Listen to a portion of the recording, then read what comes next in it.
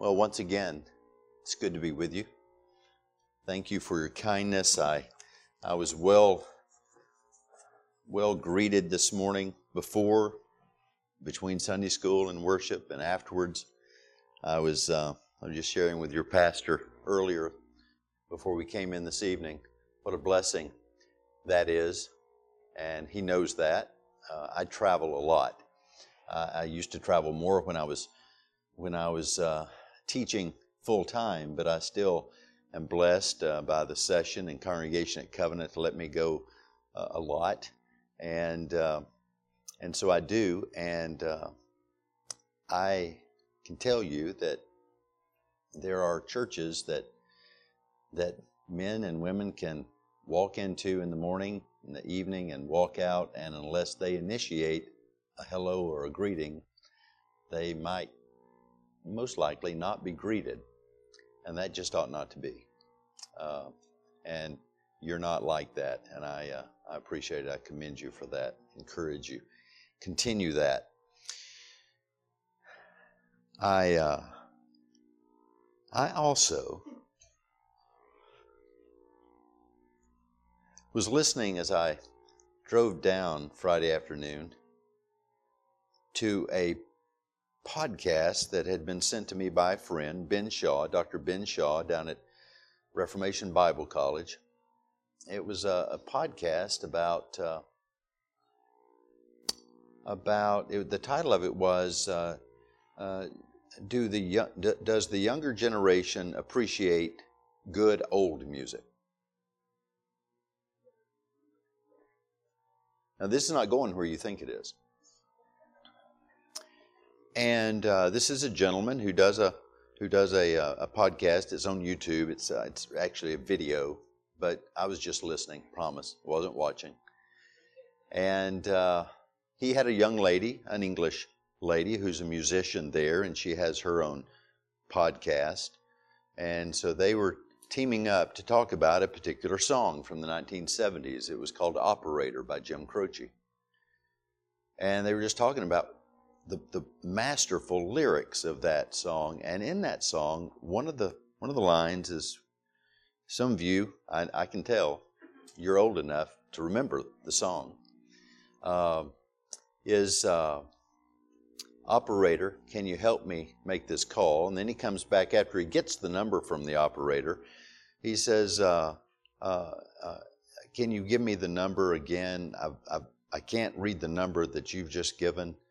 There's something in my eyes. You know it happens every time." And then they stopped it and said, and this young girl said, "You know what strikes me is Jim Croce was a man's man." Said, "I've read about him, and you look at him, and he's like he's the people's poet. And yet, he was talking about crying. Something in my eye, you know it happens every time." And see, I told you didn't know where it was going. You thought I was going to talk about the hymns and psalms you're singing. Well, I don't have to. Those are great. You're supposed to be doing that. But aren't you glad you have an elder that can weep in the pulpit in a prayer? Y'all are blessed. Let's read God's Word. 2 Samuel chapter 9. This was my daddy's favorite passage of Scripture in the Bible. Without apology. And for years and years, I didn't understand why. But God. And this is a marvelous passage. It's not just beautiful story, but it's beautiful theology.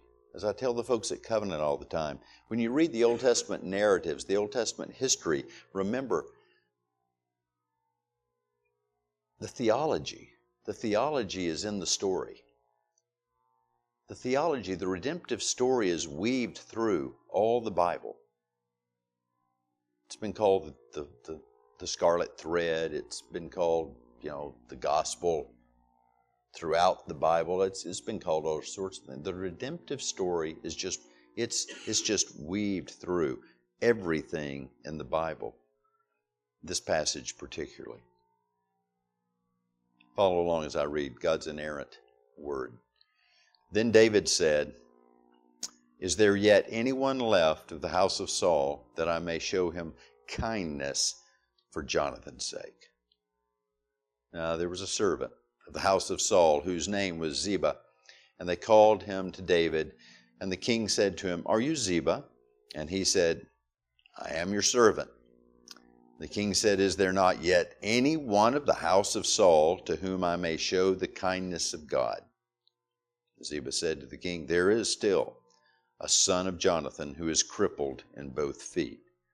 So the king said to him, "Where is he?" And Ziba said to the king, "Behold, he is in the house of Machir, the son of Amiel, in Lodabar."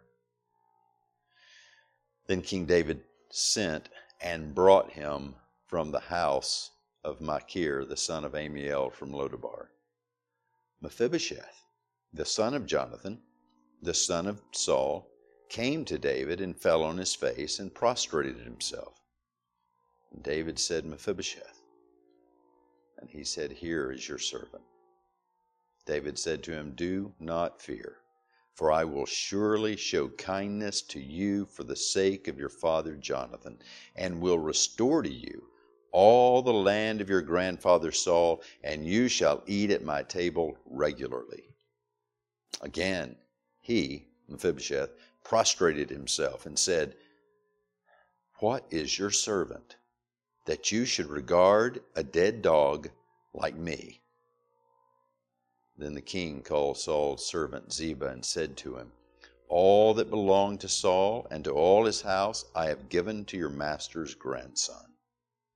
You and your sons and your servants shall cultivate the land for him, and you shall bring in the produce so that your master's grandson may have food. Nevertheless, Mephibosheth, your master's grandson, shall eat at my table regularly." Now Ziba had 15 sons and 20 servants. Then Ziba said to the king, "According to all that my lord the king commands his servant, so your servant will do." So Mephibosheth ate at David's table as one of the king's sons. Mephibosheth had a young son, whose name was Micah, and all who lived in the house of Ziba were servants to Mephibosheth. So Mephibosheth lived in Jerusalem, for he ate at the king's table regularly. Now he was lame in both feet. Grass withers and the flower fades. But again, I'd remind you that the word of our God endures forever and forever. Amen. Let's pray.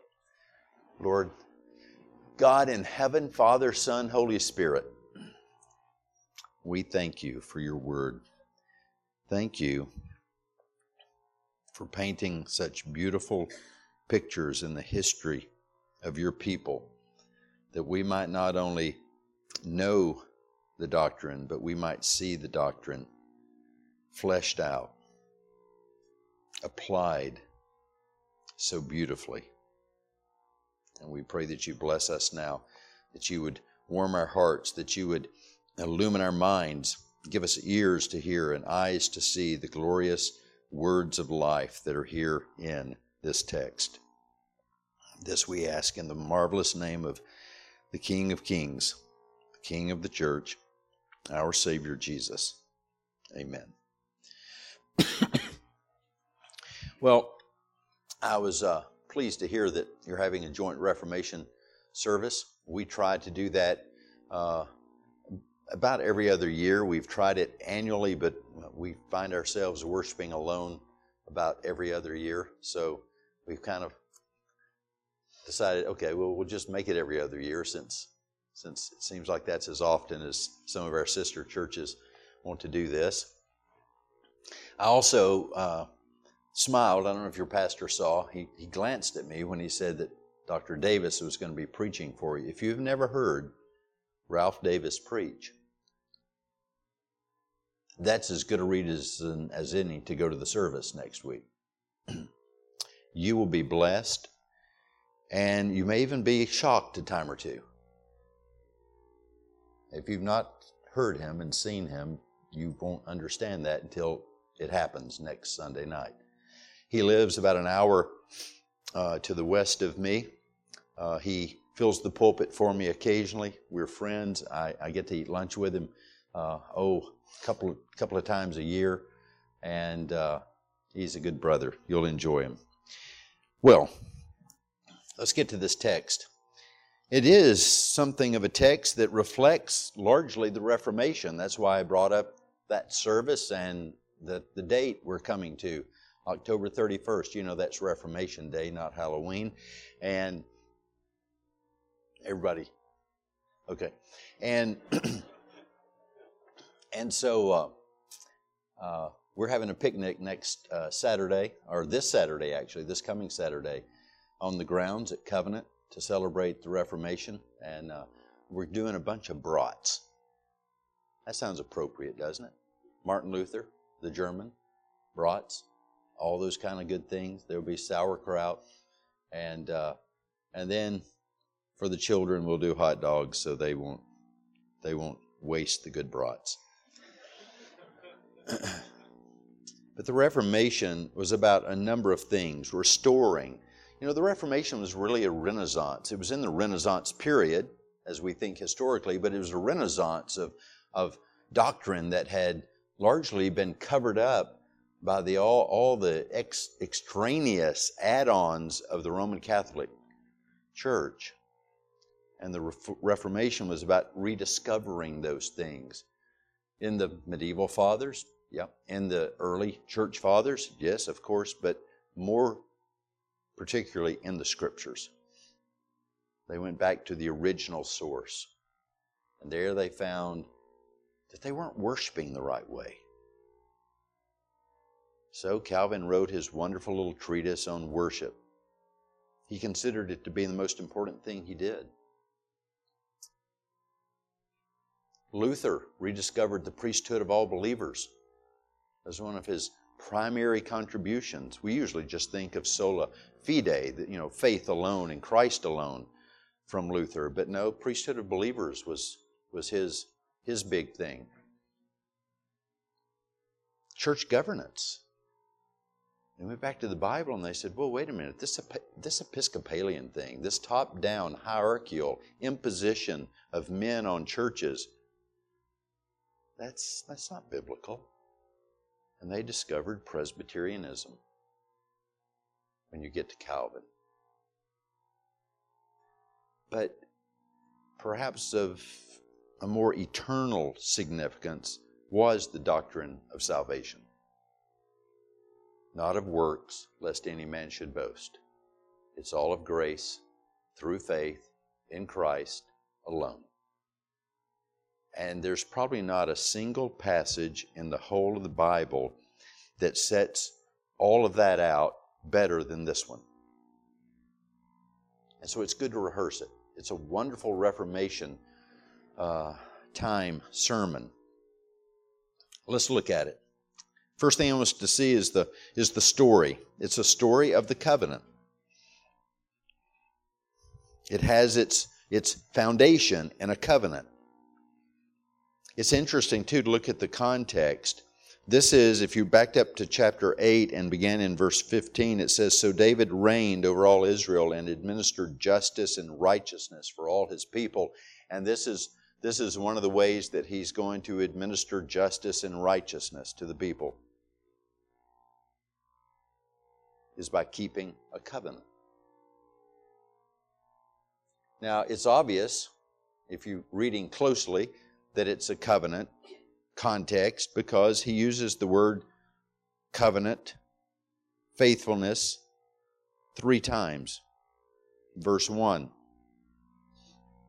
"Is there not anyone left of the house of Saul that I may show him kindness for Jonathan's sake?" Verse 3. "Is there not yet anyone of the house of Saul to whom I may show the kindness of God?" In verse 7, he says, "I will surely show kindness to you for the sake of your father Jonathan." That's that little word that I can't say because we don't have the throat fixed for it that other languages do. It's something that comes out of here and gets real nasty. If I try to say it, I might spray you. I'm not going to. So I'll just tone it down to hesed. The covenant faithfulness of God. It's translated variously when you come into English translations. Kindness here in the New American Standard that I'm reading. Steadfast love in other translations. The loving kindness of God in other translations. Regardless, it's the same point. He says, there's not someone of the house of Saul to whom I can show covenant faithfulness for the sake of Jonathan. Now this goes back to 1 Samuel chapter 20. You remember when Saul was acting crazy and doing crazy things, and he was after David, and Jonathan, Saul's son, befriended David. And in the course of that friendship, they cut a covenant. They made a covenant. They made an agreement. And that agreement was a life or death agreement that had stipulations and promises. You can go back and you can read about it in chapter 20. Here's just a part of what they said. And we read in verse 42 of chapter 20 of 1 Samuel, Then Jonathan said to David, this after they'd been talking about this bond that they were entering into, Go in peace, because we have sworn, both of us, in the name of the Lord, saying, The Lord shall be between me and you, and between my offspring and your offspring, forever.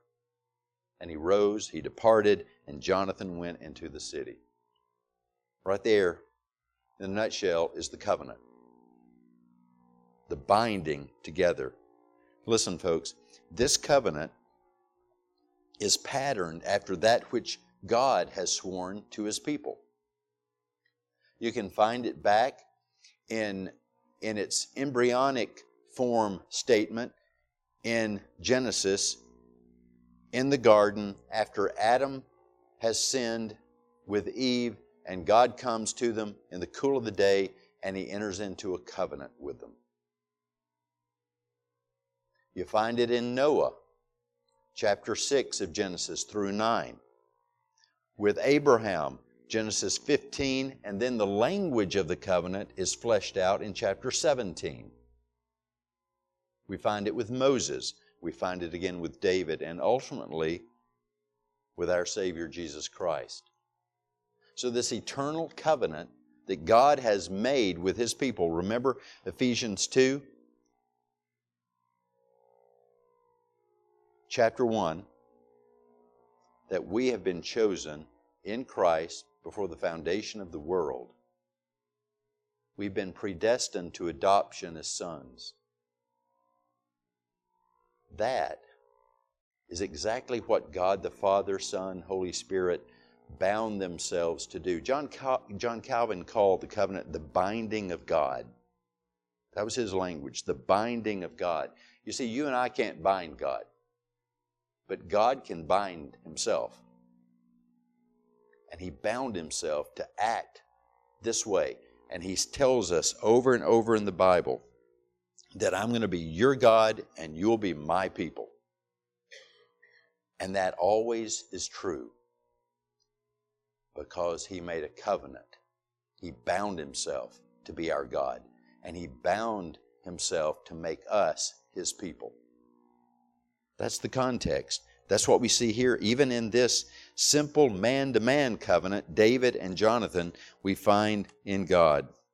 And so it shouldn't surprise us that all the effects of a covenant are on display here in this passage. So David had made a covenant with Jonathan, and now we see after many years that covenant's being kept. Let me just stop and say something here. This passage should give you great hope. Did you hear what I said a moment ago? After several years, many years, David is keeping the covenant that he had made many years before. We're a fast food, consumer-driven people, aren't we? We want it now.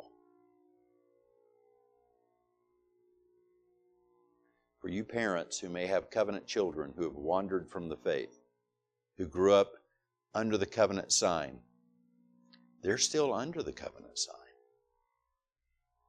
Because that baptism was not initiated by man, that baptism was initiated by God.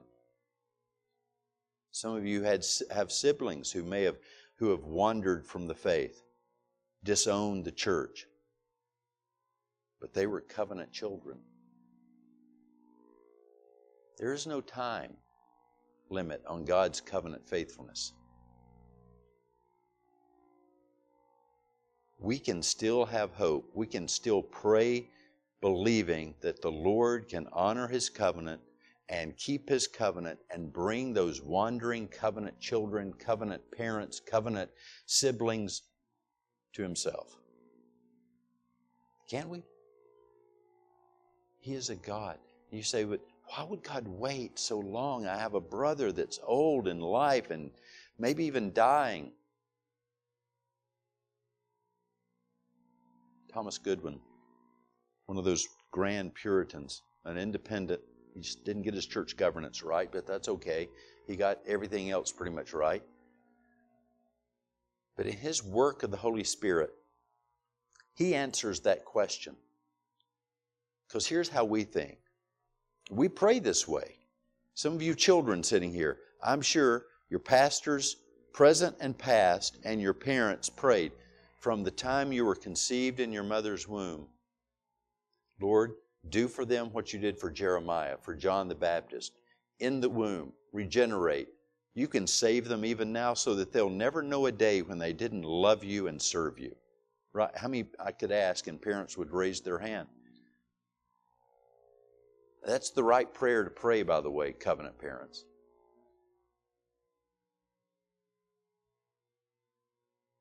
So the question arises, wouldn't it bring God more glory to save children in the womb or early in life, and they could live a whole long life serving the Lord, bringing Him glory?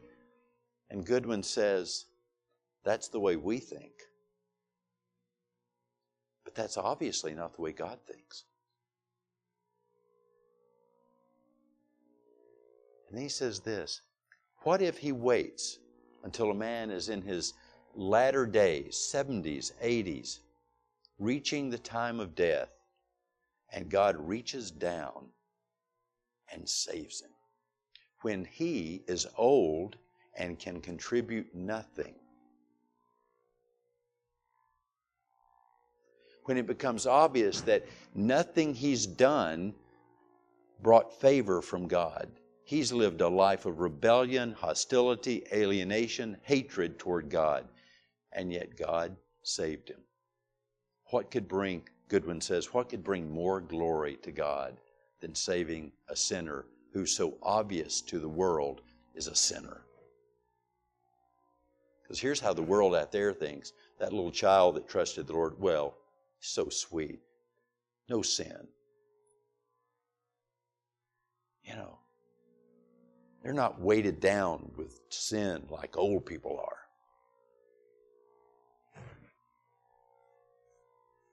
But we know that God saves young ones, middlers, old ones the same way.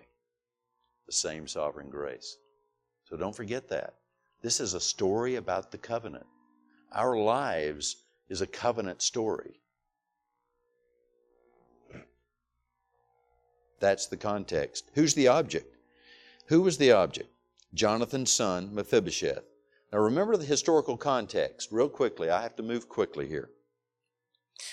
Mephibosheth was, my southern tongue doesn't move very quickly, but I'll do my best. Remember the historical political context.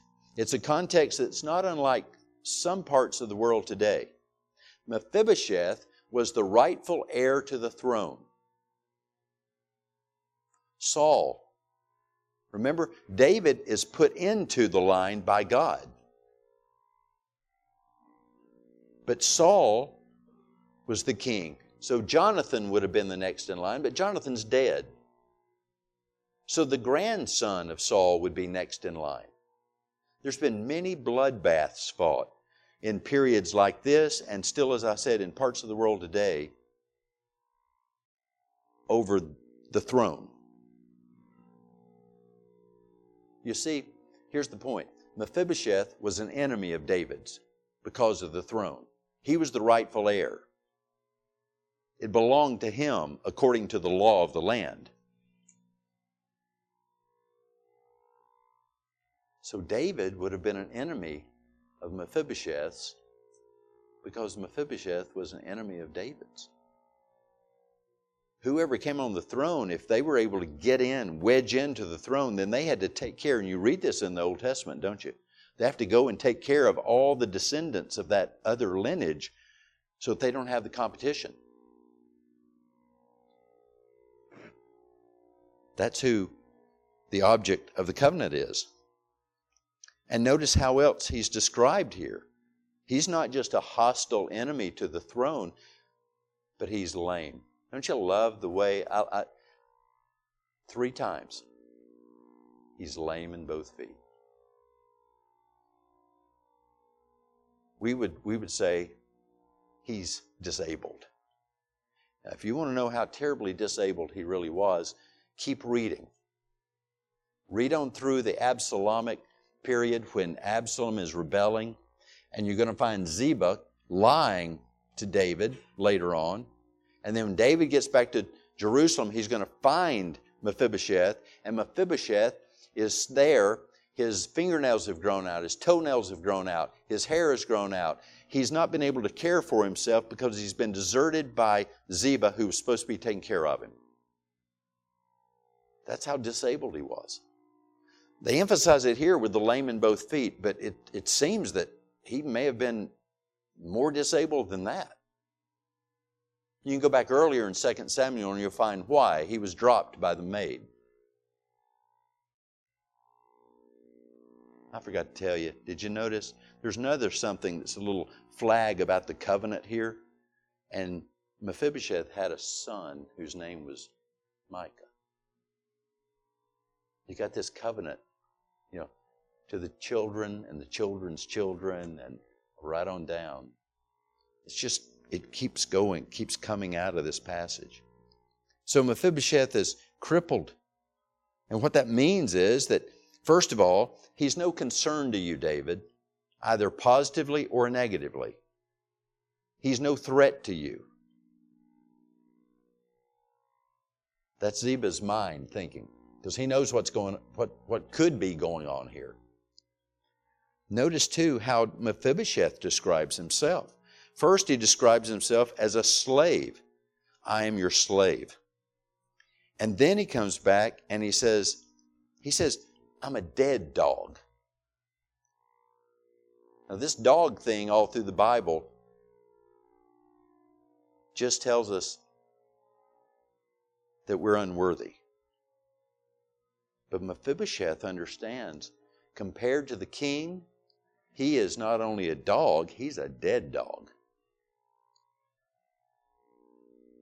But folks, let me ask you something. Do you see yourself in Mephibosheth? Do you?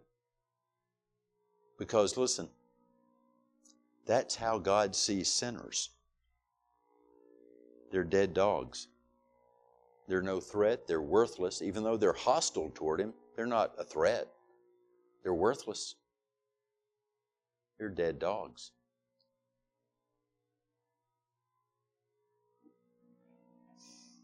But aren't you glad that God covenanted in eternity to bring dead dogs to Himself and give them life and give them all the blessings of the covenant? Because see, if He didn't, we wouldn't. If God had not bound Himself, and then by binding Himself, He carries out what He promised, and if He were not carrying out what He promised, there'd be no hope for us. We'd be like Mephibosheth, left on our own, and we can, again, read about that later on in the book.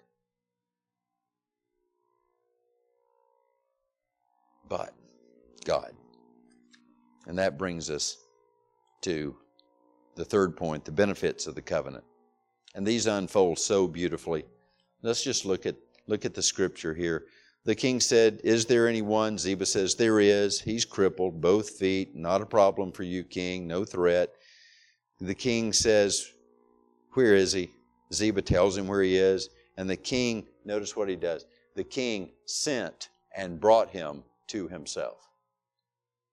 Is that not a beautiful picture of the effectual calling of God? Do you understand? As dead dogs, hostile to God, enemies of God, we don't have ears to hear. We've got the external call here and the internal call all wrapped up together.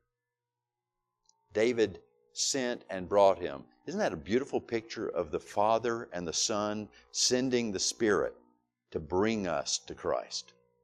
Is it not? Spectacular. Or as Joe Fowler would say, wonderful. Isn't that wonderful? We're dead dogs. We can't go to David, but David can come and get us. We can't go to God. We're lost sinners, but He can come and get us. And He does with His Spirit. And He applies all that's been accomplished in the covenant work of our Savior, Jesus Christ. And so He sent and He brought him to Himself. He sent and brought him from the house of Machir. Mephibosheth came. And notice what happens, what the effect of that is. Mephibosheth, you just get the picture here. You remember some of those old movies where a dignitary or someone's being brought in on a litter? We see the same picture in the gospel where the friends brought the friend who was disabled to Jesus on a litter.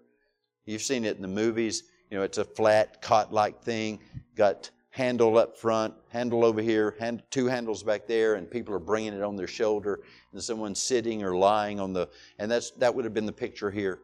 Mephibosheth, crippled, can't walk, can't hop, skip, or jump, and they brought him on the litter, and Mephibosheth literally falls out of it, off of it, before the Lord, King David. What a scene. The humility. That's what God's call produces in us. When God calls us to Himself, it doesn't produce pride. You hear people say, "Oh, you Calvinists, you be proud people." No, we're dead dogs. We have crippled feet. We brought to Jesus on a litter, and we fall off in humility, prostrating ourselves before Him, not puffing our chest out at Him. David said, "Mephibosheth," and then he describes himself, "Here I am, I'm your servant." And then notice what comes next. After he's been brought to him, all that the Father brings to me, I'll lose none. He's been brought to him. He's trembling. He knows legally he's a threat. He knows legally he's an enemy. He knows legally he deserves death. And he falls off. He says, "I'm your servant." And notice what David says, "Do not fear, for I will surely show kindness to you for the sake of your father Jonathan." That's the doctrine we'll wrap up to here. Reconciliation, justification. We've been reconciled to God through Jesus Christ. And right there, David, in those simple words, "Do not fear," announces the reconciliation. That's the same as saying not guilty. Don't fear, Mephibosheth. I have nothing against you. Why? Because Mephibosheth, you're a wonderful being. You've got strong legs. You're able to do for me. No, because of the covenant. Because of your father, Jonathan. Because of the covenant that I made with Jonathan. Don't fear. And Jonathan.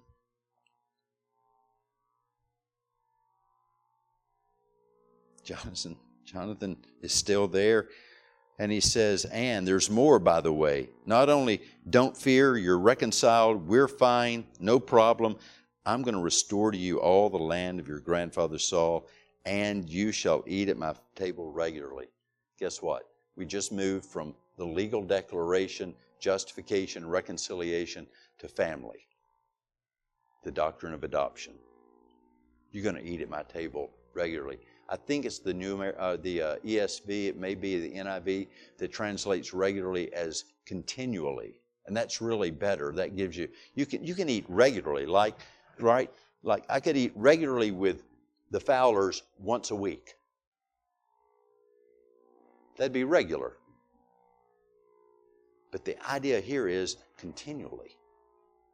Breakfast, snack. Dinner, snack. Supper, bedtime snack. That's the image. And you notice everything's yours. Go read our little chapter in the Westminster Confession on the doctrine of adoption. Do you ponder this much? Romans chapter 8. We have been made heirs and co-heirs with Jesus Christ. What does Jesus have? Say it. Everything. It's all His. It's all ours in Christ Jesus. And this is so beautiful. He tells Ziba, okay, Ziba, I've given him everything. Go take care of it. Bring in the harvest. Oh, by the way, he doesn't need any of it because he's going to be at my house eating at my table every day, all the time. Isn't that just like we get everything and God takes care of us. We don't need half of what He's given us. He gives us way more than we deserve, and He gives us way more than we can use. That's how generous our God is, our covenant-faithful God is. So we've got legal declaration of peace, justification, legal declaration of sonship, adoption. And then we've got a promise of moral commitment to His Son. That's sanctification. We just shifted from the legal to the moral. I am going to have you come to the table all the time. What did David just do? He just committed to bring Mephibosheth to the table over and over and over and over again. Remember, he's lame in both feet. The last thing we read about him in this passage is once again, see, health, wealth, prosperity. God didn't justify him, adopt him, and heal him. Nobody slapped him on the forehead. Nobody rubbed sacred oil on his feet and made him whole. He's still lame. That means every morning they had to go, get him up, take him to the table, go back to his room, back out to the patio, come to the snack, come to the lunch, out again, back again, over and over and over. That's what Jesus does for us. That's what the Spirit of the living God does for us, over and over and over. Aren't you glad? Because we're all sinners and we sin over and over. And He comes and He gets us and He brings us back over and over and over. That's sanctification. And all the time we're being nourished. We're being fed. We're being nourished. We're growing. We're growing. We're growing.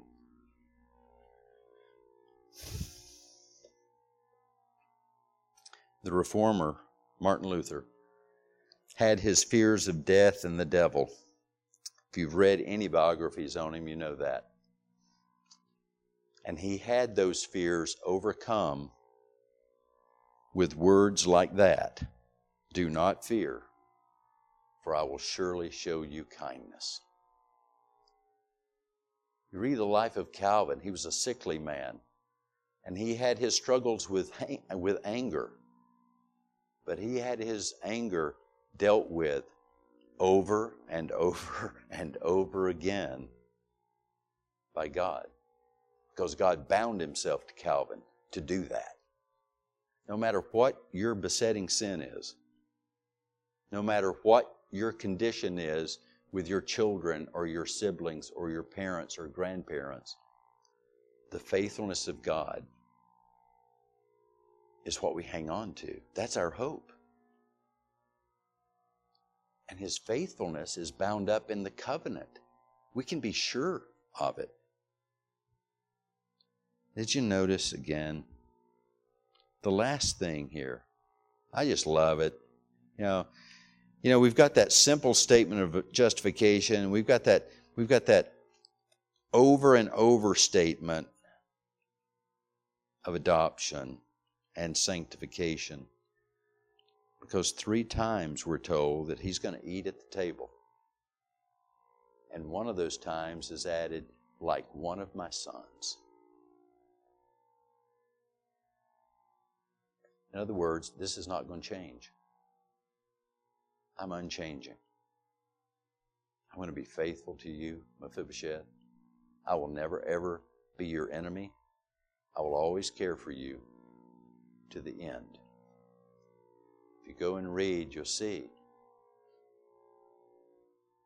that He renews this covenant with Mephibosheth after Absalom's rebellion. And Absalom ate at his table continually. No, by the way, so did his son.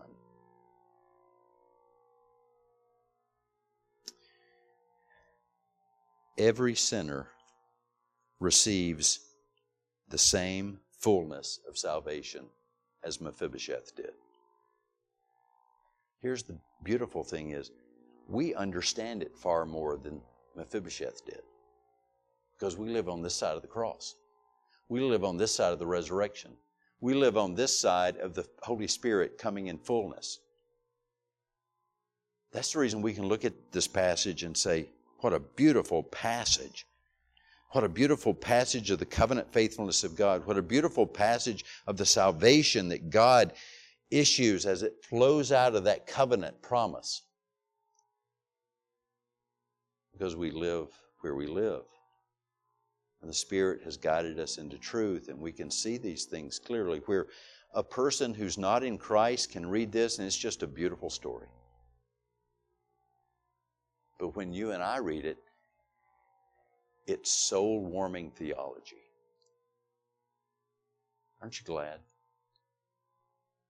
Now, a question. Do you understand that you're Mephibosheth?